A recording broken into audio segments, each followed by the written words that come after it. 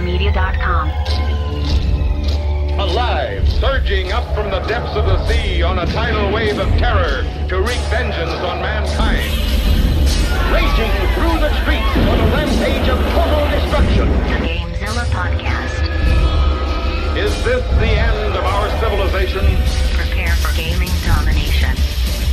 The mightiest monster of them all. Grimlock the Dino 9, GameZilla. Look, there comes one of them now. Welcome to the GameZilla Podcast, your last line of defense in major gaming news. I'm your host, Grimlock, and with me in the GameZilla Media Studios, producer, the Deadite Knight. Listen, you know it's your boy. We're out here talking video Lord. games all day, every day of the week, handling that E3, holding it down, getting paid. That's what we're doing. That was pretty good. I appreciate that. Thank you. What is that from? Slobby's World, man. Slobby's World. On Look Netflix. it up. Look it up. It's dumb, but man, Look it up. It is worth entrancing. Worth it. Welcome to episode 264 of the GameZilla Podcast. This is a special episode continuing our coverage of the E3 2019 convention, where we're going to talk about video games some new stuff, maybe some updates on some things that we've been looking forward to. But we are going to cover the lull, right now. Normally every year we'd be sitting here and it'd be a little bit later because we'd have to wait for the show to be over, but we'd be talking about Sony, right? We'd be talking about PlayStation, but they decided they weren't going to show up to E3 this year. Okay, that's fine, but we still have to make a show. They big leagued us. We still have to make a show, so we're going to fill it in, and we're going to cover everything in between Xbox and Nintendo. So last night, we covered Xbox. It was a great show. Go listen to that podcast if you want to know everything that we thought about it and learn a bunch of cool stuff. Tomorrow, we're going to talk about Nintendo and everything that they're doing. But today, we're going to focus on some of the other presentations that took place from companies like Bethesda, Devolver Digital, and Ubisoft. And no, we're not going to be talking about some other ones like, what about EA? Like, we talked about Star Wars during Xbox. There's nothing really else I want to talk about when it comes to EA. Grim. How excited are you for Madden 20? About on a scale of 0 to 100, I'm about a -3. Yeah, what about FIFA? I guess FIFA, I'd have to give it a decent score, but I'm not going to buy it. What about Sims 4? -20,000.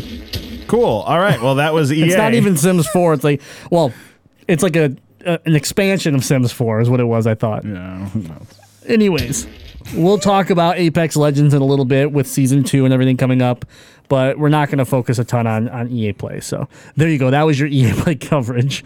But so we, first of all, would like to thank our patrons for always helping us make these shows. Yeah, thank you so much to all of our patrons at patreon.com/GameZillaMedia. If you're feeling frisky here and enjoying the E3 coverage that we're doing, all the blogs that Craig WK is putting up at GameZillaMedia.com, go ahead and throw us a few bucks. Go ahead and become a patron today, starting at just $1 per month. You can vote when we put up polls on influencing news topics here on the GameZilla Podcast, and you can receive early access to things from Legend of Retro. And of course, at the $5 level, there is the exclusive content.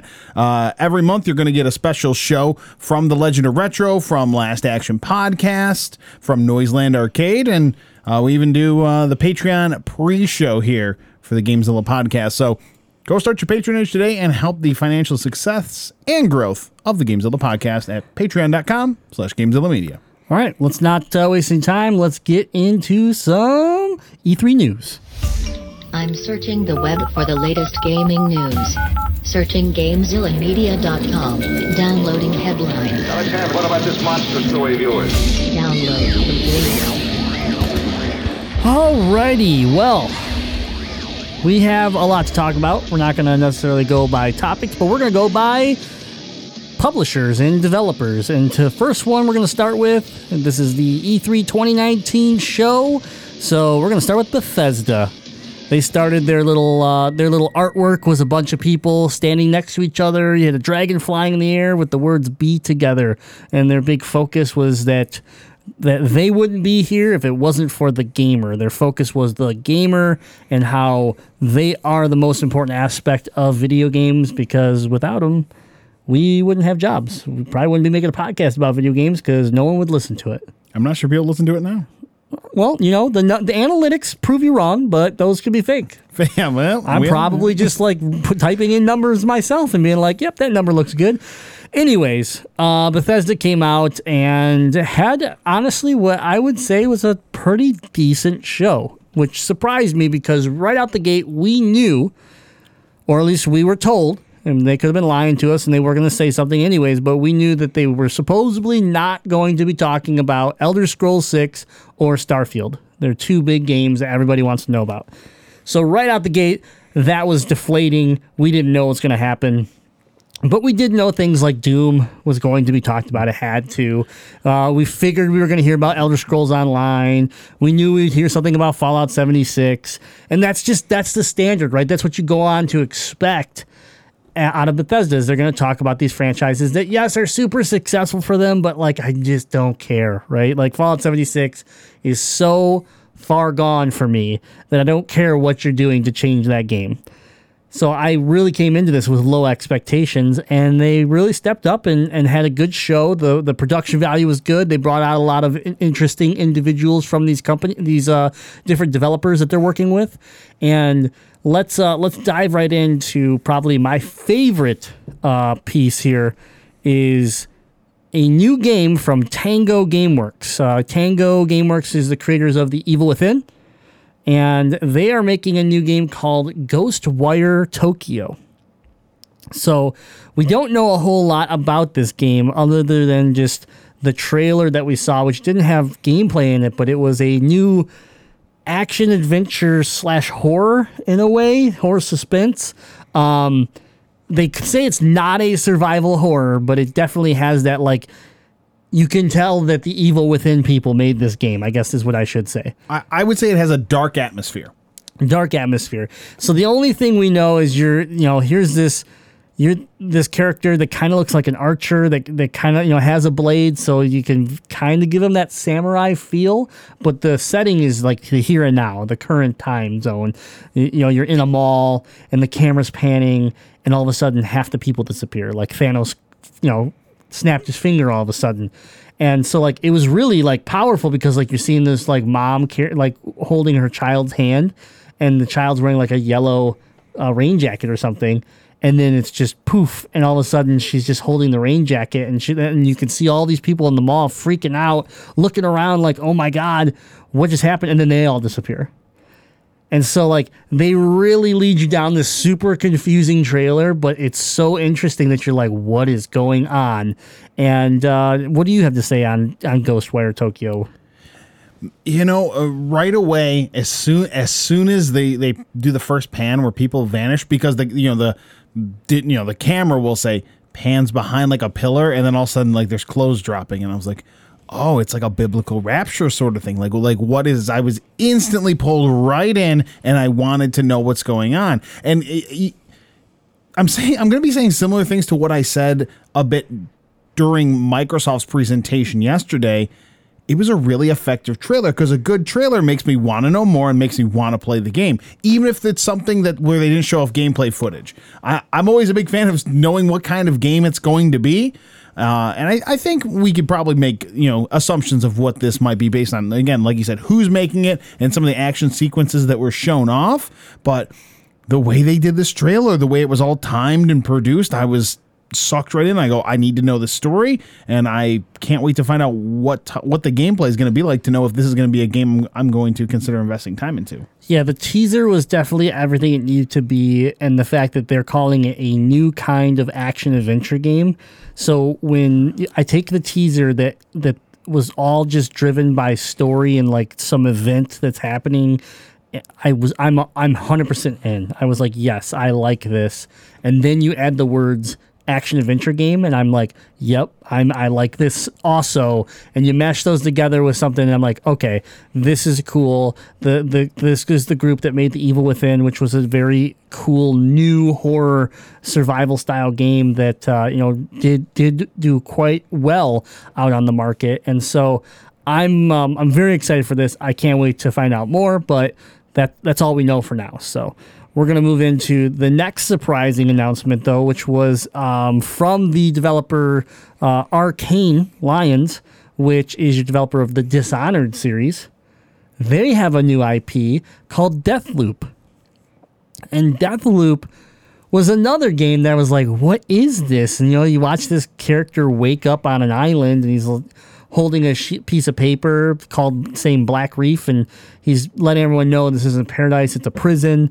But then, right after a couple more lines of dialogue, he makes a statement, and the opposite statement is made by a voice that doesn't have a body at the moment, right? You just hear this female voice where he's saying, like, this is a prison. She follows up with, like, saying something opposite. Like, this is a paradise, I think she says. Yeah, this is a paradise.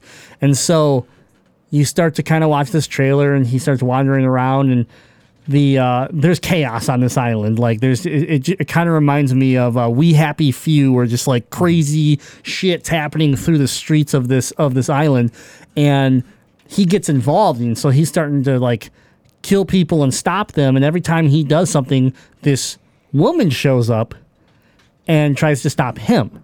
So his whole idea is that he has to stop this so he can break loose of this time loop.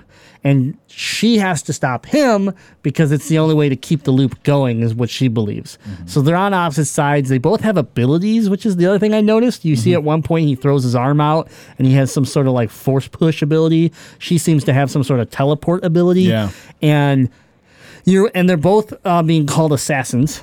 Okay, and so they're both trained with these weapons and stuff, and they're both good at what they do, and they're fighting each other while they also are fighting the island in a way. So it's very interesting. They call it a mind-bending story with meticulously designed levels, which, like Dishonored, basically means it's all about playing the way that you want to play, right? You can be stealthy, you can be aggressive, you can be, and it's going to lead to different situations within the game because of this developer, the way that they're able to build their games. And that's exciting, especially outside of the Dishonored franchise, which I played the original Dishonored back on PS3 and enjoyed it, but I never really got like all in when it came to the Dishonored franchise. This interests me instantly more than Dishonored ever did. So, I don't know. You got a story that's going to revolve around time loops. That's about all we know. Again, very exciting. In an E3 that I think, some of our people watching live on twitch.tv or Facebook, they mentioned that a lot of E3 so far has been just expected, right? Like, we're going to hear about Gears. We hear about Gears. We're going to hear about Halo. We hear about Halo. But where are those games that are like, I've never heard of this game before. What is this? These are a couple of those games, and they both looked promising to me. Yeah, I'm really excited about when they say they're meticulously crafted levels and it's going to be a story based around time. I'm just interested to know, like, let's say you play a full day and then you die and you loop back. Is it one of those where the things you do then affects the next day in the time loop? I'm so interested to see what they're going to do, because I think this is going to be a unique story. And if the combat and the actual play is anything like what was shown in the trailer, I think it's going to be a really fun, fast action, hard-hitting game. And I'm excited about Deathloop. Yeah, and if Arcane can do one thing, the controls and just the character movement of Dishonored have always been very good. So I feel like that they already have that working for this towards this game. Okay, next piece from Bethesda, Doom Eternal. We knew it was coming. We knew, we know about this game. We get a release date, November 22nd. Man, that's tough. That's tough for you because you are a big Doom fan. I like Doom. But man, November is filling up with games, and a person like you are only going to pick one of them up, and the rest are going to have to wait. So Doom is definitely day one for you, right? Doom's going to be... Wait, what? Not a day one? No, because... So here's how November's looking for me. Busy. If I'm lucky, tomorrow Nintendo will announce that there is a Pro model of their Switch coming out or a premium version of the Switch coming out, and I can buy a second Switch for Pokemon. So my wife has a Switch and I have a Switch, and we both get to play Pokemon and just completely lose our lives to it. That is my dream scenario. The only way that I end up playing Star Wars, which comes out the same day as Pokemon, Yep. is if she takes the Switch. Every waking moment that I'm at home, I don't get to play Switch. I go, well, I guess I'm going to go to Best Buy and buy Star Wars. This is where the problem comes in with Doom. I'm going to play Doom on the Switch because I really liked playing the first Doom on Switch. I think it's a really good handheld experience. It's nice to have a shooter of that high quality that I can play handheld. And I personally like using the motion control aim assist because I like playing Splatoon. Like it feels good. It's fun to play. Yeah, So- you're weird, but it's okay. Because I don't have good thumb dexterity. I'm bad at shooters. But you have a really nice TV at home, and you have a PS4. Oh, you don't have a Pro. You just have a regular. Yeah. Okay, yeah, you can play on the Yeah, Switch. there we go. That's the thing. The game is going to look really good on PlayStation, but I don't see me buying Doom and playing it on PlayStation. So it's either Star Wars and Pokemon or just Pokemon, and Doom's going to be something I'm probably going to wait a while and see if it ever hits on sale. We do have Miggy over there on twitch.tv/gamesandmedia saying that you said the same thing about Spider-Man, so that we should not believe you. Well, that is why in our Discord earlier today, I was like, well, I guess I'm never playing Star Wars because I said I was That's true. I said I was gonna play Spider-Man when Pokemon came out, and then I didn't buy it. I almost bought Spider-Man yesterday, but then I didn't. That's true. All right. Well, following that up, so the game looked great, by the way. I mean, we got to see some of it. They talked about some of the upcoming battle modes and some of the upcoming like betas, but the big thing was November 22nd release date. So, and I guess they're having a whole section of it at QuakeCon now, where they're calling it DoomCon. Good, because who plays Quake anymore? People do. Anyways. False. Next up is Fallout 76 getting a new free update. So here's the thing about Fallout 76, right? I've not been nice to this game, and This game hasn't been nice to his players. well, right, yeah, it was a disaster. But the interesting thing is what the players have done. The players that stuck around and have like really created something here that's weird. You know, normally when you give a gamer the free reign to like, hey, you can do whatever you want. You can go murder people if you want. Like a lot of times you just get trolls that just drive people crazy. Something's happened in Fallout 76 where like the people have evolved where they're playing it like NPCs. So like they know where new players spawn and they're bringing them food and stuff like that to start their journey. And like people are acting like NPCs because there are no NPCs in this game, right? And that was supposedly one of the selling points of this game that didn't work out. So Todd Howard was like, honestly, this gives me hope where if we ever had a real life apocalypse, we might be okay because of what I'm seeing happen in Fallout 76. We won't be okay. Right, true. But I've been watching a lot of Doomsday Preppers. We're not going to be okay. But while Bethesda did acknowledge the Fallout 76 had a rough launch, and they did acknowledge the feedback that they got from players being helpful, it is looking forward to the future, and a much requested feature, a free new update called the Wastelanders, will add actual computer-controlled human NPC characters with full dialogue trees and a new main quest. So that's pretty cool.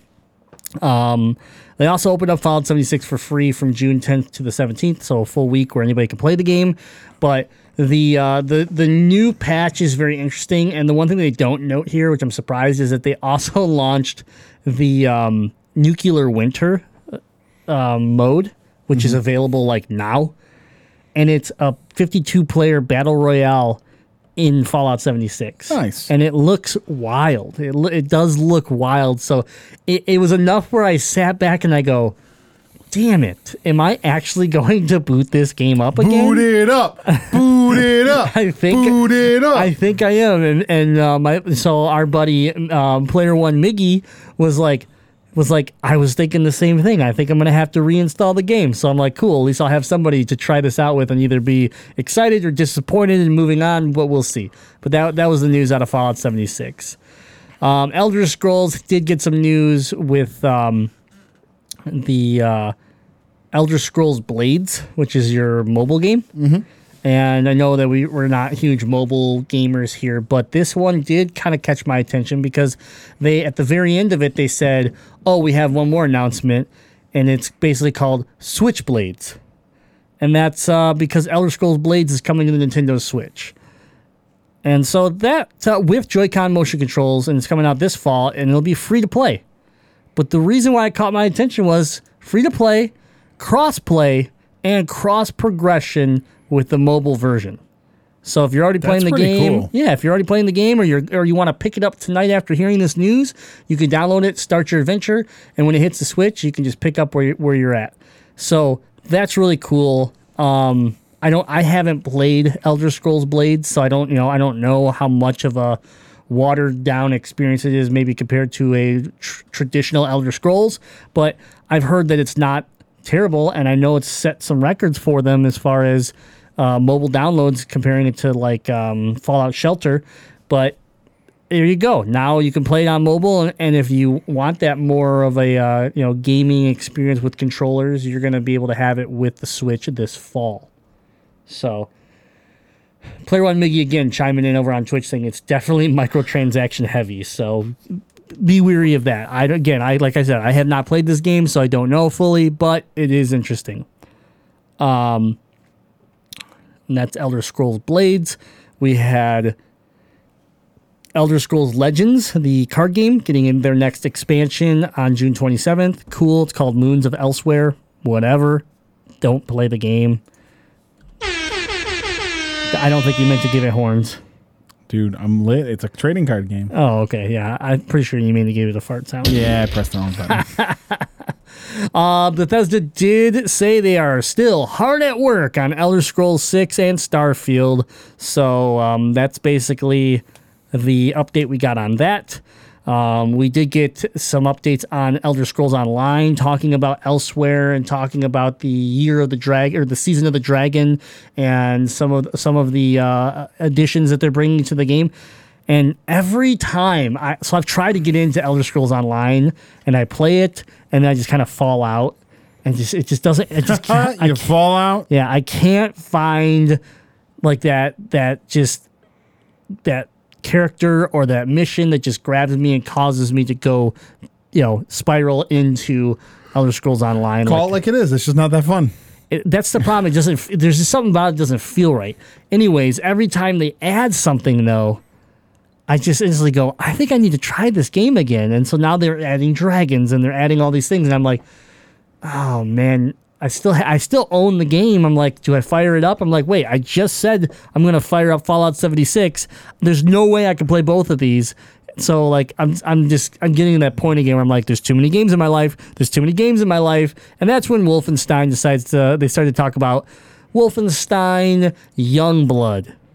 Yeah. And they show us a nice long trailer of the co-op shooter in which you play the twin daughters of the main character, BJ. So, and then they dropped the release of, it's coming out July 26th, not that far away. It looks super cool. It looks fun, and it's co-op. So, like, the one thing about Wolfenstein and Doom and stuff, and I know Doom's got, like, multiplayer competitively, but the one thing about those games is that they're fun. But I always think about the fact, like, man, if I could only just, like, run with a buddy. And here it is. Like, Youngblood is that co-op, just fast action, ridiculous shooter. That I think would be a lot of fun where we pick this up. It's not a full-price game. I think it's only, like, $30. So it's like you pick it up, you burn through it with your friend, and then you're done. You move on. And that's that type of game I'm looking for. Could be fun. It could take us back to our Army of 2 days. Yeah. That's actually one of the thoughts I had was our Army of 2 days. So... But that's basically it. They talked about Rage 2, some new DLC they're adding to it. That's free. And it did look cool, but I'm very anti-Rage 2 right now because of all the bugs. And then they talked about Commander Keen, which is another mobile game that he's back, Commander Keen. Yep.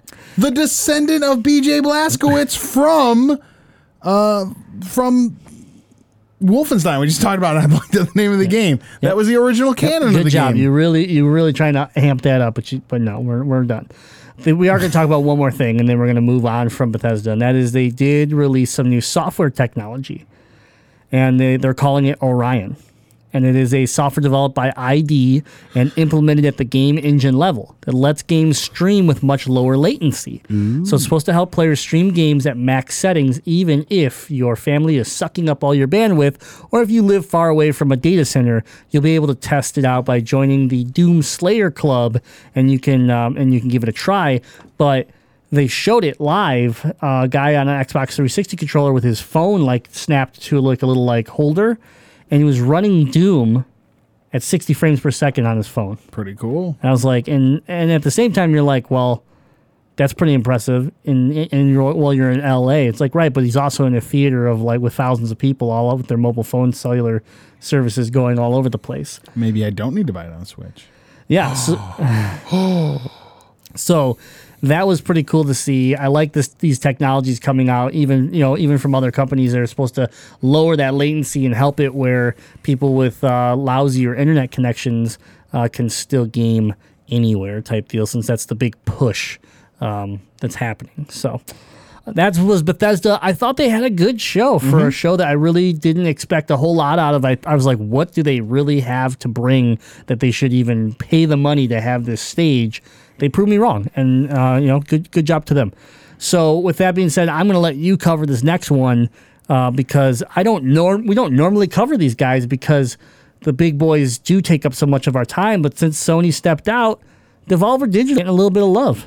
Yeah, I both of us have been a fan of what Devolver has been publishing and what they've been doing as a company for a couple of years now, and it was really cool to see them do something E3 week. I don't know if they have in the past because, again, like you said, we wouldn't normally cover it, but with the opportunity here, I just want to talk about two of the highlights of things that were announced yesterday from Devolver, and the first one,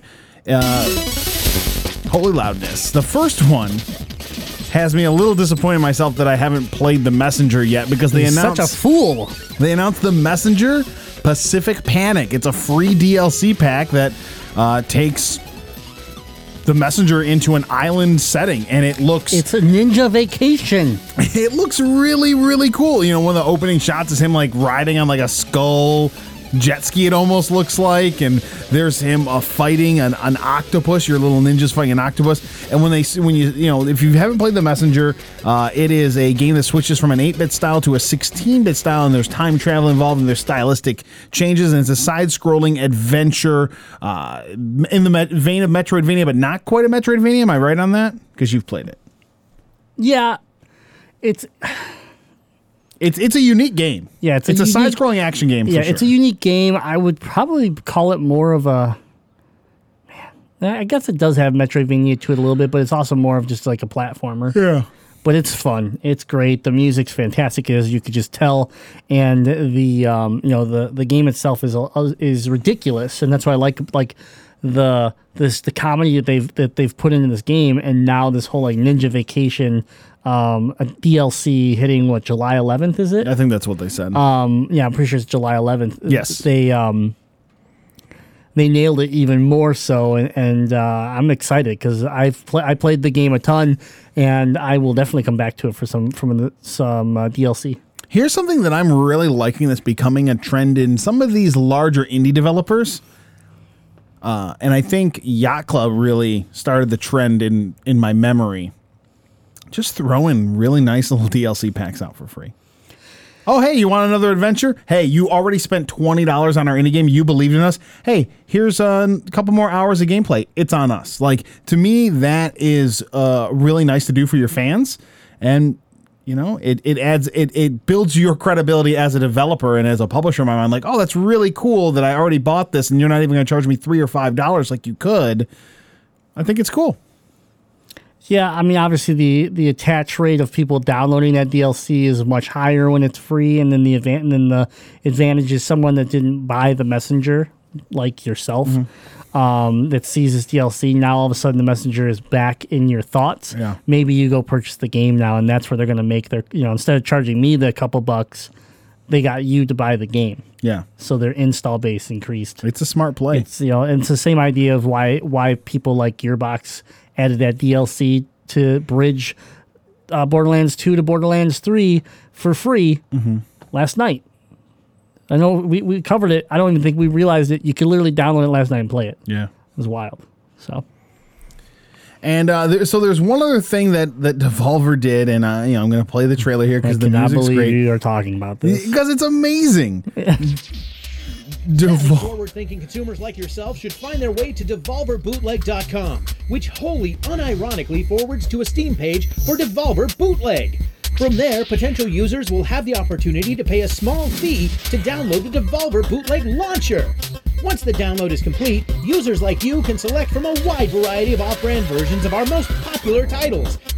Feel the delight wash over you as you and your real gamer friends enjoy titles like Enter the Gun Dungeon, Hotline Milwaukee, Shooty Boots, Ape Out Jr., Luke Trouser 6, and many more right from the Devolver Bootleg launcher.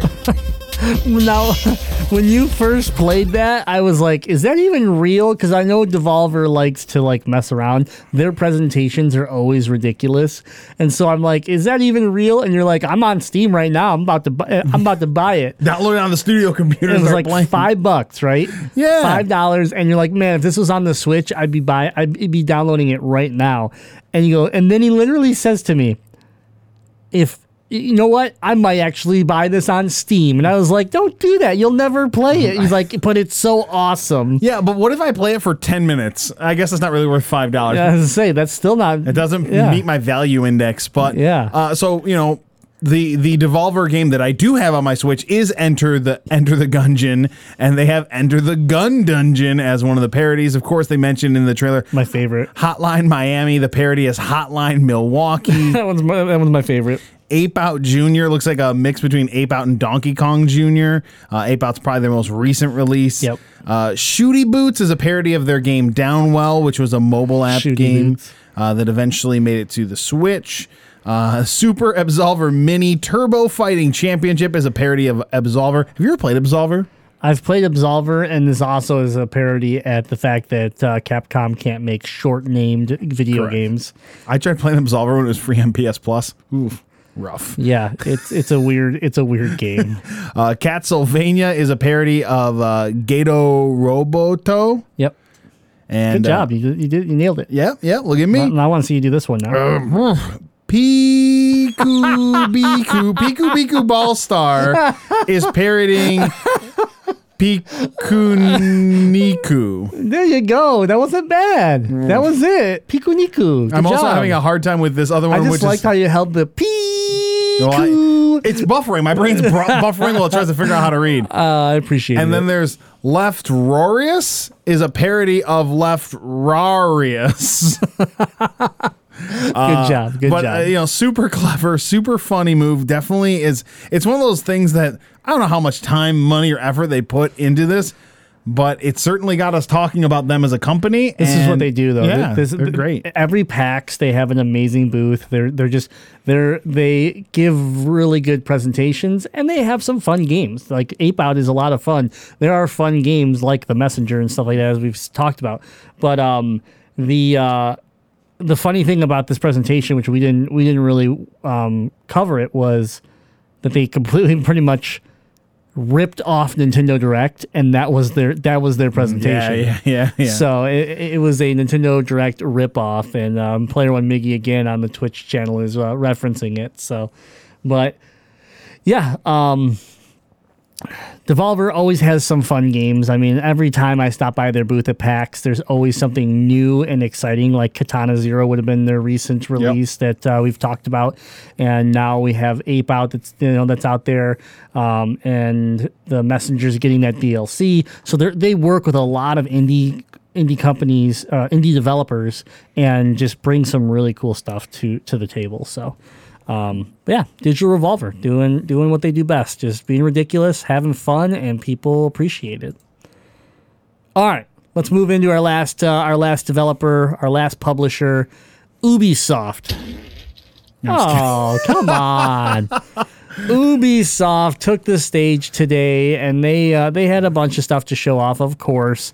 And I guess let me get started with this where there was good and there was bad when it came to Ubisoft.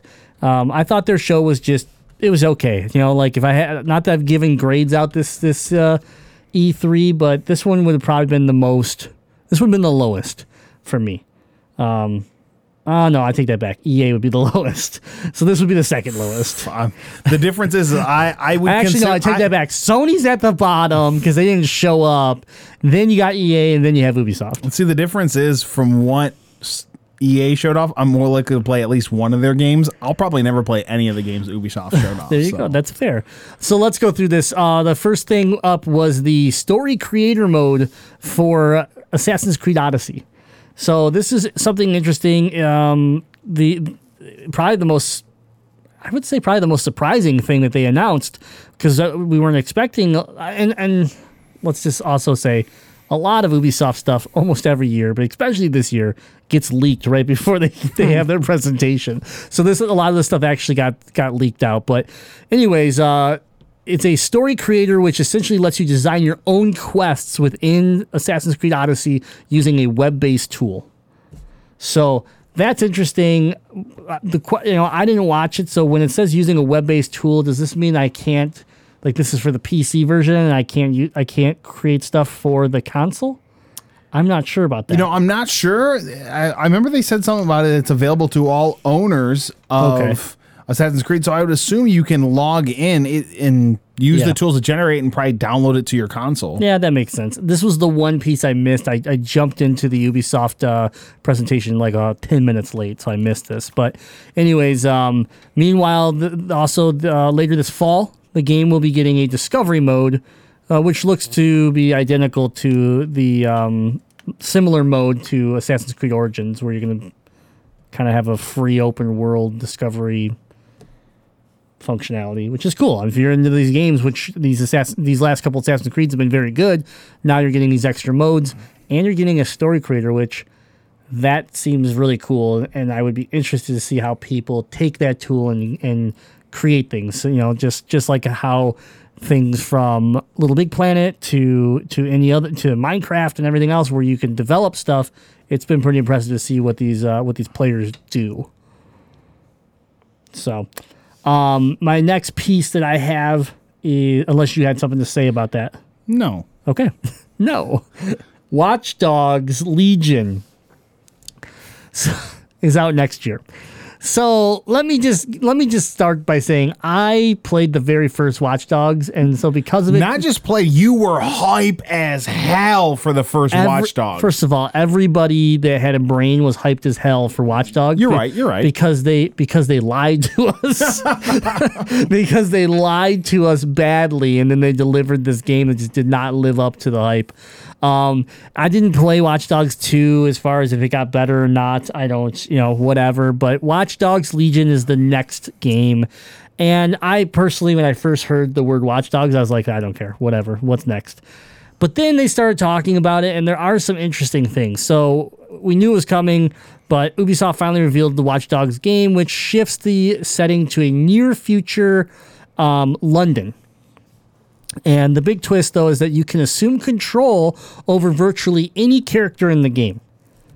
So letting you build a diverse squad of vigilante hackers, and it launches next March. So the thing about this is that at first I was turned off by that concept because I'm like, well, then how do you build up where you care about a character, right? Because that's the big thing for me is like I need Kratos, or I need Spider-Man, or I need somebody. And so the assumption is that the like narration that we saw in the trailer is going to be what kind of like drives you through the story, through the missions and stuff like that, because you're not going to necessarily be tied to a specific character. And the idea is that you are scanning these individuals in the world, and they all have perks and stuff based around hacking and things, so that you can build a team of 20 people that all give you different buffs and nerfs and things like that, allowing you to balance your team out. The one thing that did look cool is that they showed one of your characters dying, and it looks like permadeath. So, because the world has so many playable characters, is that if you lose someone, you lose them. And that part is interesting. I'm sure Watch Dogs fans are excited. It definitely looks to me like the most interesting trailer of Watch Dogs. Besides the bullshit lying one from the first one where they were going to promise us everything and then delivered nothing. But Not my game. I don't really care, so I can't speak too much more on it. You have anything on Watch Dogs? The trailer just looks so Ubisoft, and it just like the way that Ubisoft brands their games. It looks like one of their games. I know that's not crazy to think that if they made it, it looks like something they made. Yeah. But you have to be a fan of what they do, and if so, this is par for the course, and you'll probably like it. Yep. Next, they talked about Ghost Recon Breakpoint, which we already knew about. We know it's coming out October 4th. We knew it's that next game that's going to pick up right where Wildlands leaves off, pretty much. But we did get to see some new cinematics and some new gameplay. But overall, it was okay. They did bring out what's his name, John Bernthal, I believe is his name. He played the Punisher. He's been on Walking Dead.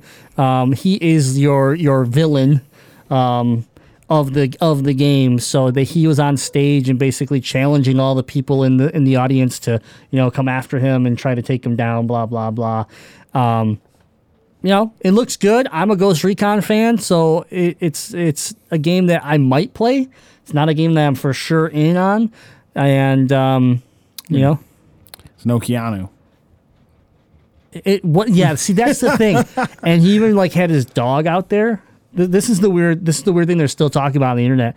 He had a dog there that was just laying down, and he was like, "This is I forgot his name. Started with a B." But anyways, he had his dog there, and it looked a lot like John Wick's dog from the movies. And it was just laying there, and you're like, "Oh, they're gonna cut to a scene where the dog's in the game." They never do. I think John just brought his dog, and he's like, "Yeah, I'll do your show if my dog can lay next to me." I don't know yet. We still don't know, but I really hope there's no dog in the game, and that's talked about 10 years from now. That time that actor brought his dog on stage for no reason. Yeah, so let's just break this out though. Okay, he's no Keanu. Ubisoft is no Project CD Red, and I'm sorry, Cyberpunk is light years as far as I'm concerned ahead of what this Ghost Recon game is going to be. I feel like we get 17 new Tom Clancy games every year. Cyberpunk's going to be that game of a generation. So that's just my 2 cents on it. And give me Keanu any day over Mr. Walking Dead here. I agree. Well, I'm not going to play this game at all. All right. You can hand me a free copy after I wouldn't play it. The next one was kind of a surprise to me. Rainbow Six Quarantine. So this game is actually spawned off of a limited time based mode in Rainbow Six Siege that happened. And so now Ubisoft has teased this Rainbow Six game, a co-op experience slated for release early next year. It's called Quarantine and is described as a squad-based survival first-person shooter that's being created by a brand new team at Ubisoft Montreal Studios. So, and this is literally only PvE. So interesting. Yeah, and they show a cool clip, and there's a parasite or alien infestation that's happening, and you kind of see this guy that's on the ground, and it's starting to infect his arm, and he's got this weird bracelet on that's fighting it and trying to overcome the infection, and it ends with your team picking you up and getting you back on your feet. But it looked really cool. I'm not a big Rainbow Six Siege player because it's super competitive, and I'm not good at it, so I don't play it a lot. But I like Rainbow Six, so the fact that I can get into a game that's Rainbow Six Quarantine that is more of that idea of hey, just team up with a couple of your buddies and have fun against AI, that's more up my alley when it comes to if I was going to play a Rainbow Six franchise game. Yeah, I distinctly remember being about 10 years old, and my brother had the original Rainbow Six on PC. I booted up one time and couldn't figure out how to play it. Told myself I was never going to play Rainbow Six again. I have not ever touched a Rainbow Six game since. Yeah, but you talked to me today about like this might be that Rainbow Six game I play. It at least looks remotely interesting. Yeah. I might rather stare at the walls than play a Rainbow Six game. So at least this one. And again, part of it's like I'm not into like the tactical aspects of playing. You know, like I never did SOCOM. I never did that kind of shooter. So at least them having this being a team-based thing with some monsters to attack is at least remotely up my alley. So, good job, Ubisoft, kind of taking your franchise, outside of its regular box to hopefully find some new fans, because maybe you will with me. Yeah. Okay, next up this is my problem that I had with their presentation, and a problem I'm having with the industry right now, and that is Ubisoft is launching its own PC subscription service. So, another PC subscription service, Ubisoft unveiled Uplay Plus. Over 100 Ubisoft titles, including DLC, launching September 3rd, and is only going to cost you $14.99 per month. I think I'd pay maybe the maximum of $2.99 a month. So I have to play Ubisoft. Yeah, games. I have big problems with this. First of all, the price point is way too aggressive. Like $15 a month for Ubisoft. Most of your games aren't even that good. I pay $9.99 a month for Game Pass, and I get everything, including third parties, including Ubisoft games sometimes. So I'm just kind of like, where did you get $15 a month and you thought that was a good idea? Because the last time I checked, like a lot of the other services out there are all like $9.99. That seems to be the sweet spot. The thing is, you can, on average, buy most of the games that are on here. You can buy a lot of them for like $12 and just own them. True. Outside, like, Division 2 is on here. There's some more current games, but any of their used games you can go pick up for $15 or less. Why wouldn't you just buy one game a month for a year and have 12 games? And that's their big push, is that new games will be included. So Ghost Recon is going to be included, and so it's similar to Game Pass, where day one release, you're going to have it if you're part of this Uplay Plus. That's a good value. My problem, though, is this is $15, and so then that leads me to my next point, is that the saturation of these services, of these subscription services, is we're past the breaking point. Like the bubble, I have no idea how it hasn't burst yet, because when you start adding in Netflix, Hulu, Amazon Prime, Uplay Plus, Game Pass, PlayStation View, PlayStation Now, Orion, what is it? EA Orion? Is that it? Not Orion, it's Origin. Everybody. I've got Disney coming out here in just a short while, where we're going to have that. It's just too much. Like at this point, we're getting that saturation point where people are just going to say enough is enough. And I felt like we watched this bubble kind of burst in certain ways with like Loot Box. Remember, like we used to Loot Crate. We used to I loved Loot Crate, and then it was like, oh, and I need the Marvel Master Corps box. I need the Star Wars box. And I had like 3 mystery boxes showing up to my house, and it finally hit that point where I'm like, this is dumb, and I canceled them all. I got like 4 months of loot boxes because I kept forgetting to like unsubscribe. And after like the third one, I was like, you could just put a box of dog feces at my doorstep and be about as valuable as the things I'm getting in this loot box. Like some of the stuff that was coming to that was terrible. Yeah, no, you're right. The value is definitely not there. Because the first one, I got a Funko Pop. I got that Batman Joker hybrid Funko Pop, and I was like, oh, this is actually a really cool vinyl. And then everything after that was like T-shirts for shows, like cartoons I never watched, and like sunglasses. Like I wear prescription glasses. Well, I don't need sunglasses. It was terrible. And the same thing's happening with these services. Yeah, so now we're getting these services where everybody wants to make their own buck. That's what it is, right? Ubisoft has offered their games into these other services, but now they want to like pull them back, just like Disney's pulling back and taking things away from Netflix and trying to do their own thing. It's just like, it's too much for the consumer, though. Like, I can look at it for certain people and say, okay, let's say I buy one full price video game per month. That means instead of buying that one video game per month, I could then build up services that equal $60 a month and be the same. Except now I get unlimited, like not unlimited, but like hundreds of video games instead of one video game. That's how I could look at it. So for me, when I look at it, I go, and it's still tough to sit there and say I'd be willing to spend $60 a month, but if I could sacrifice one game purchase per month and replace that with subscription service instead, the value is there, but there's no ownership. And I guess like if you don't care about that, which we're moving into that world of like I don't need a physical copy of the game, just like music, just like movies, like it's happening, then I think that's my breaking point. And when you look at, okay, technically I'm paying $15 a month for Xbox. I know I converted stuff just recently. I got that great deal because of E3. But if it was here now today and I wanted Game Pass Ultimate, $14.99 a month.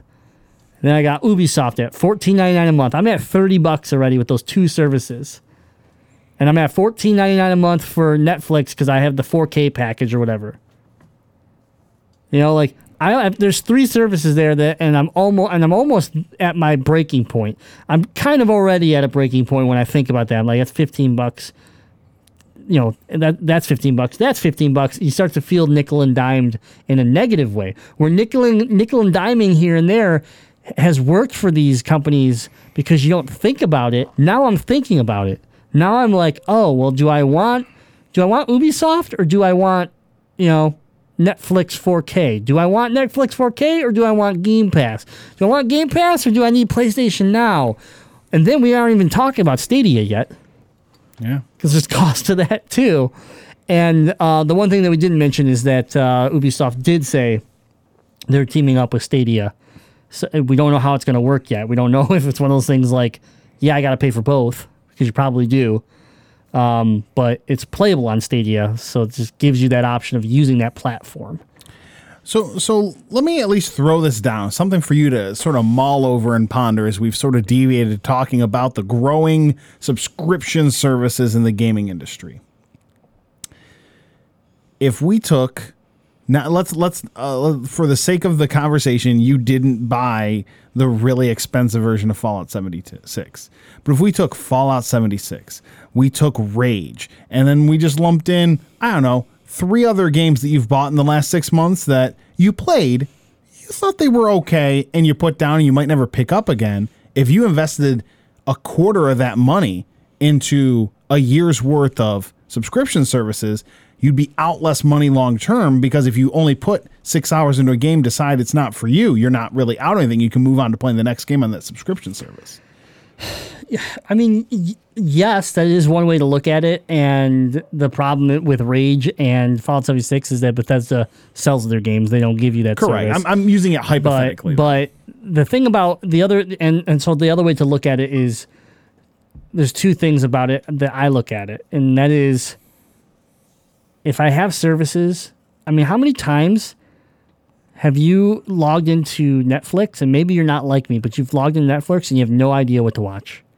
Because the problem is there's so much to watch. Ooh. You almost feel overwhelmed. My problem with logging into Netflix, I'm like, man, all this looks awful. Like, it's getting bad. And That's true. So That's the I'll other flip through thing. Amazon Prime, Netflix, and Hulu, and still just end up watching idiotic pro wrestling on the WWE Network. Right. I have the problem where I have a hard time finding something that's going to hold my attention for 30 minutes to an hour. Yeah.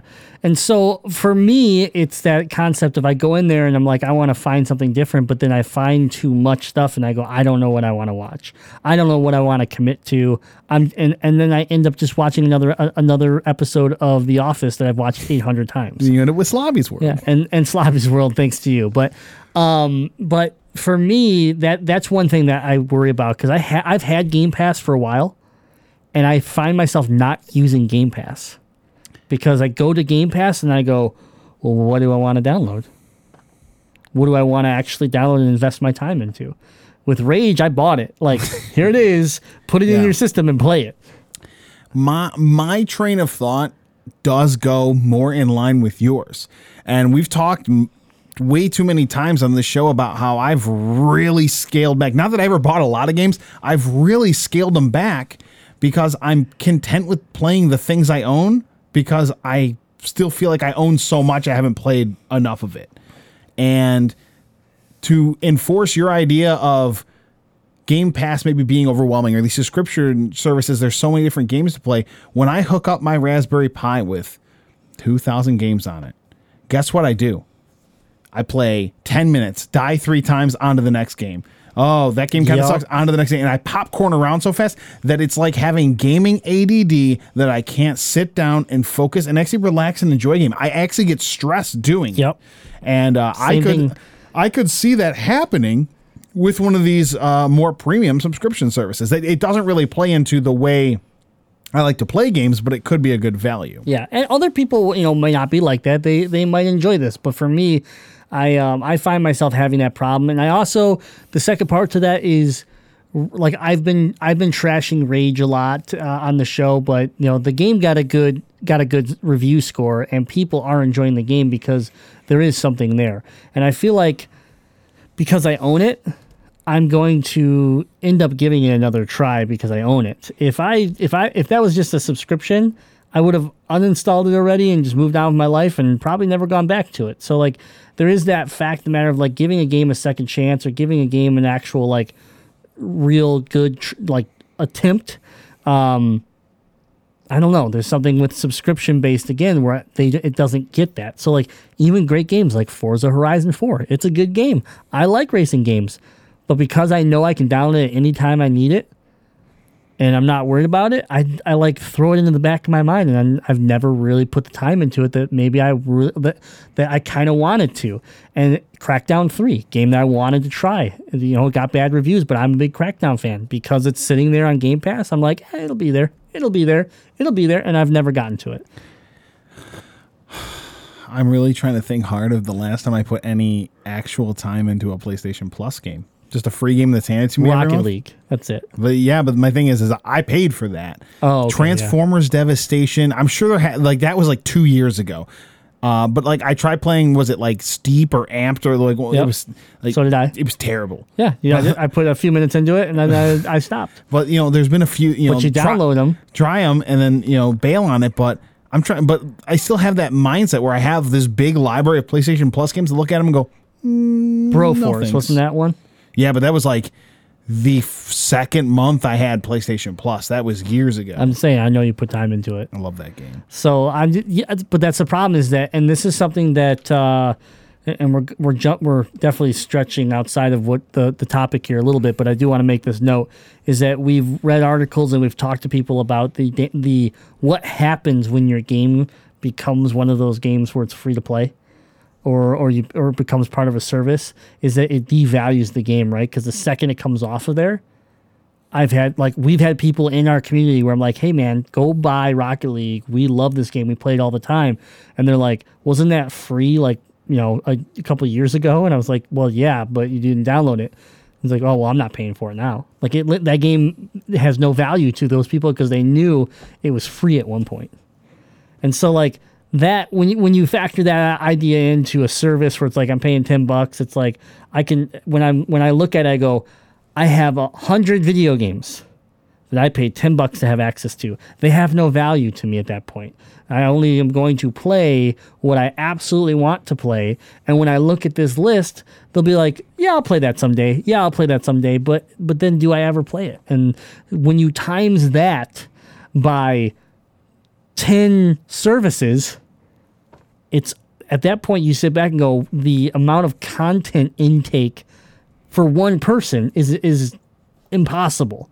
So now all of a sudden, if I sit down with my wife and I start watching, a TV show or a Netflix original, then my value of Ubisoft and Game Pass and all this stuff starts going down because I put my time in this other service. So it's not just the fact that it's like, oh, it's only $10. It's the fact that like I'm over here on my other $10 service using it, which then makes that even more of a waste of money per month. Yeah, that's a very good way to look at it, and it's something that I think a lot of gamers and content consumers, we're gonna have to think about moving forward. That every time you add one of those services to your stable of entertainment, it is devaluing. You are getting less of your money's worth out of that other one that you're then not using. Yep. I use Netflix less because I also have Hulu and Amazon Prime. Yep. So, but if I only had the one, it makes that $12 a month or whatever that much more worth it. So, yep.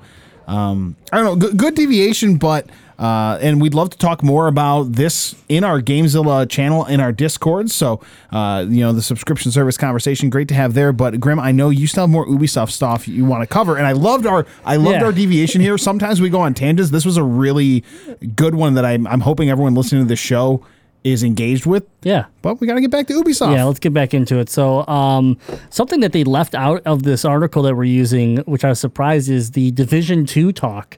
So I'm just going to pull it off the top of my head. And Division 2 obviously had some time here. The game's already out. The people are loving it. By now, I'm not in love with it, and I don't know why. Like, I have nothing against the game. I know it's a good game. I just can't seem to wrap my head around it and not fall asleep while I'm playing it. But they did spark my interest, and they started to lay out season 1 of these new chapters. Chapter 1 they're calling it, episode 1, and episode 2 is what we got to see, and then we heard about episode 3.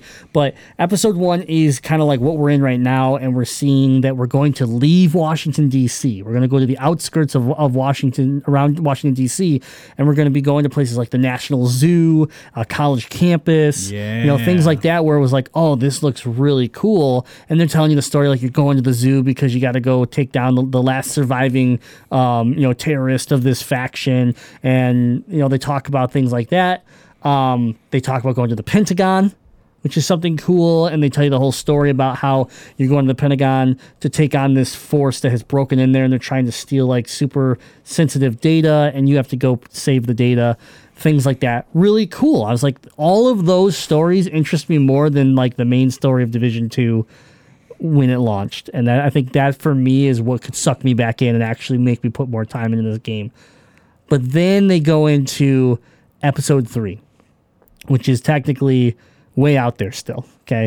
And so we didn't have gameplay, but we had a cinematic trailer, and it was like, basically the comment was like, we have to go, you're never prepared to do this. You're never prepared to go take down somebody that used to be on your side. And you're like, whoa, this sounds like an agent, a division agent has gone rogue. And so you're on a beach, what it looks like, and you kind of turn the corner, you end up taking out a flamethrower guy, you're seeing some seagulls, and then it pans, and you see like just a broken down like little amusement park, and behind it is New York City. And you're like, oh man, we're going back to New York. Yeah. And so like so many questions start running through my head, because Division 1 was where I loved Division 1. So I'm going back, I'm like, oh, are they using the same map, or is it just a small section? Or like what's going on? Why are we back in New York? So it was a good tease and some good cinematics, and really a good job at laying out the future of the Division, right? And year 1, year 2 of Division 2. And so this is that example for that game as a service, that the loot shooter, the Destiny 2s and those styles of games that have stumbled. Division seems to really have found their footing, and they just keep on trucking along, and they keep landing this DLC that looks interesting, and they're delivering their message in a way where anybody that's watching it goes, that looks interesting. I kind of want to try this game. And they are opening up the Division 2 for a weekend. I believe it is, oh man, God, I forgot. But it's like, when is it? Because I'm actually interested. I've been interested in Division since the first one, since I came over and watched you play it one time. Yeah, it's this weekend. It's this coming weekend. Not going to work for me. Yeah, you be camping. I'm sorry. I'll be out in the woods. Yeah. And seeing this trailer, seeing what the Division has had to offer, I passed on the Division 2 to get into Anthem, and then I didn't buy Anthem. Yeah, Anthem, another one of those examples of just doing it the wrong way. And I kind of wish I would have played Division 2, and I know there's still time for me to get in, because I know at least one of our good friends who, all I have to say is I'm playing the Division, and he'll probably shut down his entire life to teach me how to play the game. Yeah. Well, the good news is that I didn't get into it the way I thought I was going to. Yeah.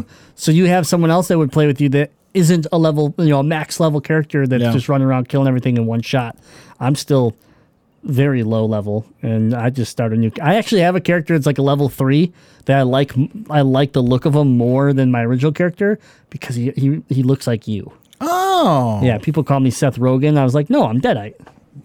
I feel honored. Yeah, because everybody calls you Seth Rogen. I was just like, get it right though. It's not Seth Rogen. It's Man, Deadite. I can't walk past like people outside a fast food restaurant without them be like, "You're Seth Rogen." Like, okay, guys, take it easy. All right. So with that, they also mentioned the Division movie is headed to Netflix. So they're working with Netflix for the Division movie. That kind of answers some more of this. So Jake Gyllenhaal is still the lead in the film, and they basically just let us know that the film is coming to Netflix. No release date yet or anything, but that's who they're working with. So That's probably gonna be good. I'm kind of way more okay with this now because, like, when you think of like Assassin's Creed, which was in the theaters, you think about Prince of Persia way back then, like. Also with Jake Gyllenhaal, my man. There's just not a good track record for video game movies, and the fact that like instead you're going to take it to Netflix, which can produce a very high level product, but it's not that you're not under the same microscope as, you know, this $100 million movie budget that hit the theater and bombed. It's totally different to me when a movie drops on Netflix that cost me no additional money than what I'm already paying. Like, oh, let's say this Division movie is going to drop on a Friday. I'm just going to make my Friday plans to sit on my couch and watch this movie. The standards are way lower. It just has to be entertaining enough because I didn't leave my house. Yeah. I didn't shell out $20, you know, for a movie and popcorn. So as long as I can sit through the 2-hour movie and go, wow, that was fun, then it's a home run, you know? So I'm looking forward to that movie. Yeah, I'm looking forward to it as well. So we got that news, and then we moved into probably the most random, odd announcement for the entire show, and that is the new multiplayer game coming from Ubisoft called Roller Derby. Roller Champions, isn't it? Oh yeah, Roller Champions, which is a roller derby game. Sorry. It looks Roller right Champions. up my alley. It does look up like your Disc alley. Jam, like Rocket League. It's like a fictional, futuristic sports game. You know what? I wanted to play that. I never played that. Like that Laser League. Wasn't that free on PS Plus? Yeah. I might have missed that one. Yep, you missed out. But Roller Champions is a roller derby game with a futuristic vibe, and it will be free to play when it launches. So I don't know. It looks. It looks interesting. I'm sure it could be fun, just the arcade style sports game. And it is Ubisoft's kind of like move into, well, they have like Steep and stuff like that, but this is a Talk about Steep. this is this is kind of their move into that arcade sports game that they don't really have a ton invested into. So it looks fun. The art style looks cool. And I don't know. We'll find out more about it, but it looks goofy. It was unexpected and didn't really fit into anything that I ever really expect coming out of Ubisoft. Anything else you want to add to that? It literally is the game I'm the most likely to play out of anything shown on by Ubisoft. All right. And then, so the last thing that they had to announce, and we may have skipped over some things like Just Dance and stuff because let's be honest. There's another Just Dance coming out. And it's coming to the Wii. No, literally, the Just Dance 2020 is coming to the Nintendo Wii. It's not a joke. He's actually telling the truth. It's not coming to the Wii U, but it is coming to the Nintendo Wii here in 2019. It's pretty wild to think that, but Just Dance has a very big market when it comes to the Wii, and a lot of them were sold, and so they believe they can still sell a ton of copies on the Wii, which makes sense, I guess. But anyways, Just Dance coming out with a new game.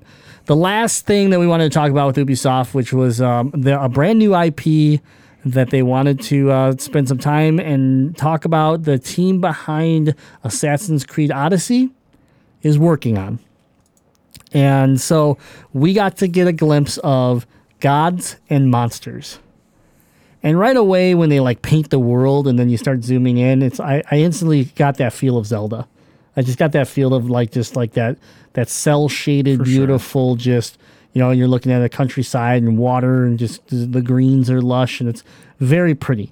And, they're going on to talk about how it explores Greek history and it's, and basically it goes when Man, the person even has a blue glowing sword. they do, yeah, very very Zelda-esque. But the big thing they go on to say is like, I think the lines are something like, when humans need help, they call the gods or whatever, and then when gods need help, they call you. And it shows this female kind of Valkyrie looking, human that has a sword and a really cool like Greek Spartan style helmet almost. And then she's standing on a cliff, and this like griffin style bird thing just kind of flies up and starts attacking her, and she just beats it to the ground, and you kind of get a slight glimpse that this might be like a platforming hack and slash action adventure game or whatever. But that's about it. But here's the kicker: I've never really heard about this game. We just saw the world premiere cinematic trailer of it, and then they go and drop a February 25th, 2020 release date. Not that far away. So we can expect to probably see a lot more about this game, maybe here at E3, but especially not, shortly after. I caught something that I don't know if you caught. It's coming to the Switch. I did not catch that, but I believe it off that art style again that it fits. It's not something that's super high demand for processing power. Yeah. So, yeah, then that's great. I mean, that the art style alone, I feel like I probably would side towards picking this up on the Switch then. But this did look interesting. I do like the whole, God mythology stuff. I've enjoyed God of War, and I've enjoyed other games like that have included these characters or this lore, and so I'm definitely interested in to find out more about the game. And the art style already has me won over as a fan. So once I start to see some actual gameplay, this could be really cool. And so this was one of those games like we've talked about. There are not many of them at the E3, but here are a couple that were just kind of a surprise to us, and this was a nice way for them to close out their show with kind of like a flash of something new. And Ubisoft, like I said, they did okay. It was just okay. I don't think anything blew me away. I didn't like the price points of some of their services, and overall, you got through. You made it. You made it through class. I'm going to give you a passing grade, but you're definitely not an all-star. I mean, you were present. You get your attendance point. Exactly. That's the way I look at it. You beat Sony, so congratulations. You showed up, so. But that was Ubisoft, and that's our coverage for our off day from the big boys, where we were covering Bethesda, Devolver Digital, and Ubisoft's E3 presentations and announcements. We always want to hear what you have to say, so join the Discord. Go to GameZillaMedia.com, click on that Discord button, talk with gamers from around the world every day for free. That's where we're talking E3 all the time right now. I mean, it's like I wake up, there's already E3 talk. I go to bed, there's E3 talk that I have to catch up on the next morning. So there's plenty of conversation going on. So jump on in there and let's see what you're most excited about or what you're disappointed about, whatever it is you want to focus on. What else we got? I mean, other podcasts, I guess. We have some other podcasts. Maybe if you want to listen to them. You can listen to them, but we need to take a brief moment. The GameZilla Discord is slightly in mourning. I've been teabagged thousands of times. That was totally the button I meant to hit. This Saturday. This Saturday, I woke up early, 7:15. I was down in my living room playing Jurassic World Evolution because I had to meet up with Grimlock and Chops to go garage sailing. Looking for video games. Bright and early. We had to meet at 8:15. At 5 minutes to 8, I'm about to leave my house. A giant tornado comes ripping through Isla Sorna. Ethan Lasorna. And tragically breaks through my fence. Releases my Spinosaurus named Lenny. And then the tornado rips through the raptor pen. The raptors were fine. The tornado didn't kill them.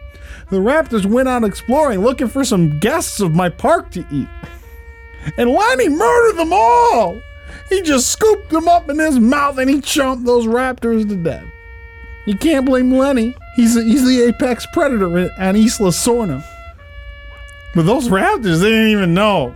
They didn't even know Lenny existed. They couldn't even see him from their pen. I showed up for the garage sailing, and all I walk into the Looney Bakery where we were having a coffee in the morning, and I just see Chops there, just arm around you, telling you it's going to be okay. And I'm like, what happened?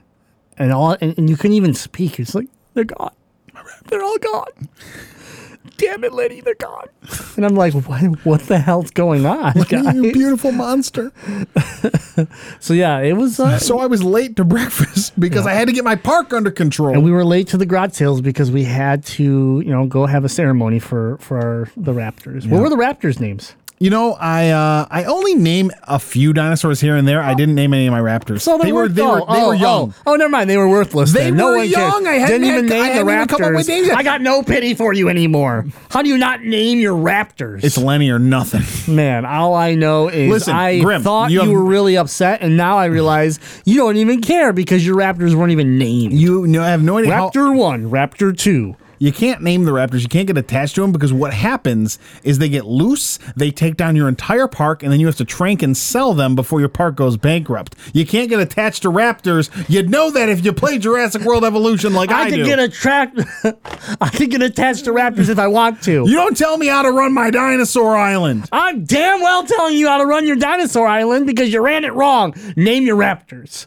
Then I'd have some pity for you. You can't sit there and cry crocodile tears when you don't even name your raptors, and then you just tell me you can't get attached to raptors. They ruin everything. You should have praised Lenny and gave him a fucking parade then. You know what? I'm going to have a Lenny parade. I'll do it. What'd you do to Lenny? You still have him, don't you? Yeah. You son of a bitch. One, Spinosauruses are very expensive to make. Two, he's a wonderful creature. I bred him to live longer because Doug died. Doug was the name of my first Spinosaurus. He died of old age. Doug?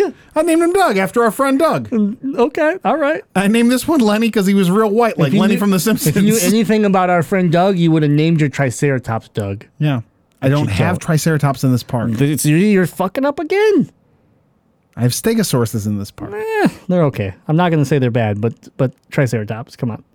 Anyways. But Lenny is back in his pen chilling with the Lenny should have been Brontosauruses. euthanized. I'm not going to sell you. First off, you can't euthanize. You sell the dinosaurs to the black market. You can't euthanize You sell them to the black market. So you can let dinosaurs eat your people in the park, but you can't euthanize the dinosaur? You have to keep a lawsuit budget. That's not true, but there's a lawsuit budget. It just comes out of your main budget. It tells you how much you get sued every month. Damn it. Am I going to start playing this game? Jesus. It's honestly, it's a wonderful game. I don't know. This is Stormburglar on Twitch says spare no expense. I spare very little expense, and I'm not going to euthanize my Spinosaurus. Did you make more raptors? Not yet. See? No. There's no sadness here. I've only had like 20 more minutes to play the game since the raptors died. 20 minutes to make raptors. Here's the problem. I had a raptor breeding facility where I'd breed carnivores and move them into other exhibits because if you breed the carnivores together, they'll kill each other. Case in point, when Lenny met the raptors. I bred the raptors. I moved them in with the Kronosaur that they were going to live with, who's a larger predator, but they can all jive. They can all be cool. And what ended up happening is I'm like, okay, put them all over there. Oh, I need to destroy this carnivore facility to make room for my next mission, which was to build a giant herbivore enclosure with multiple species. And so I just destroyed the carnivore breeding area. And then the tornado came and I was like, oh no, I need more raptors. I don't have a place to grow them right now. Man, disappointing.